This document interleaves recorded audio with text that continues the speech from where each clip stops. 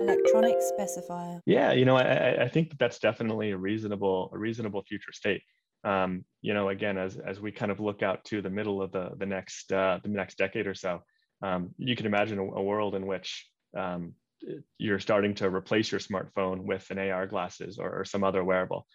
Now, of course, a lot of interesting things have to be solved between now and then in terms of how input will work if you're not typing on a phone screen.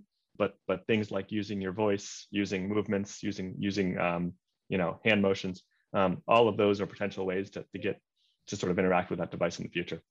Electronic Specifier.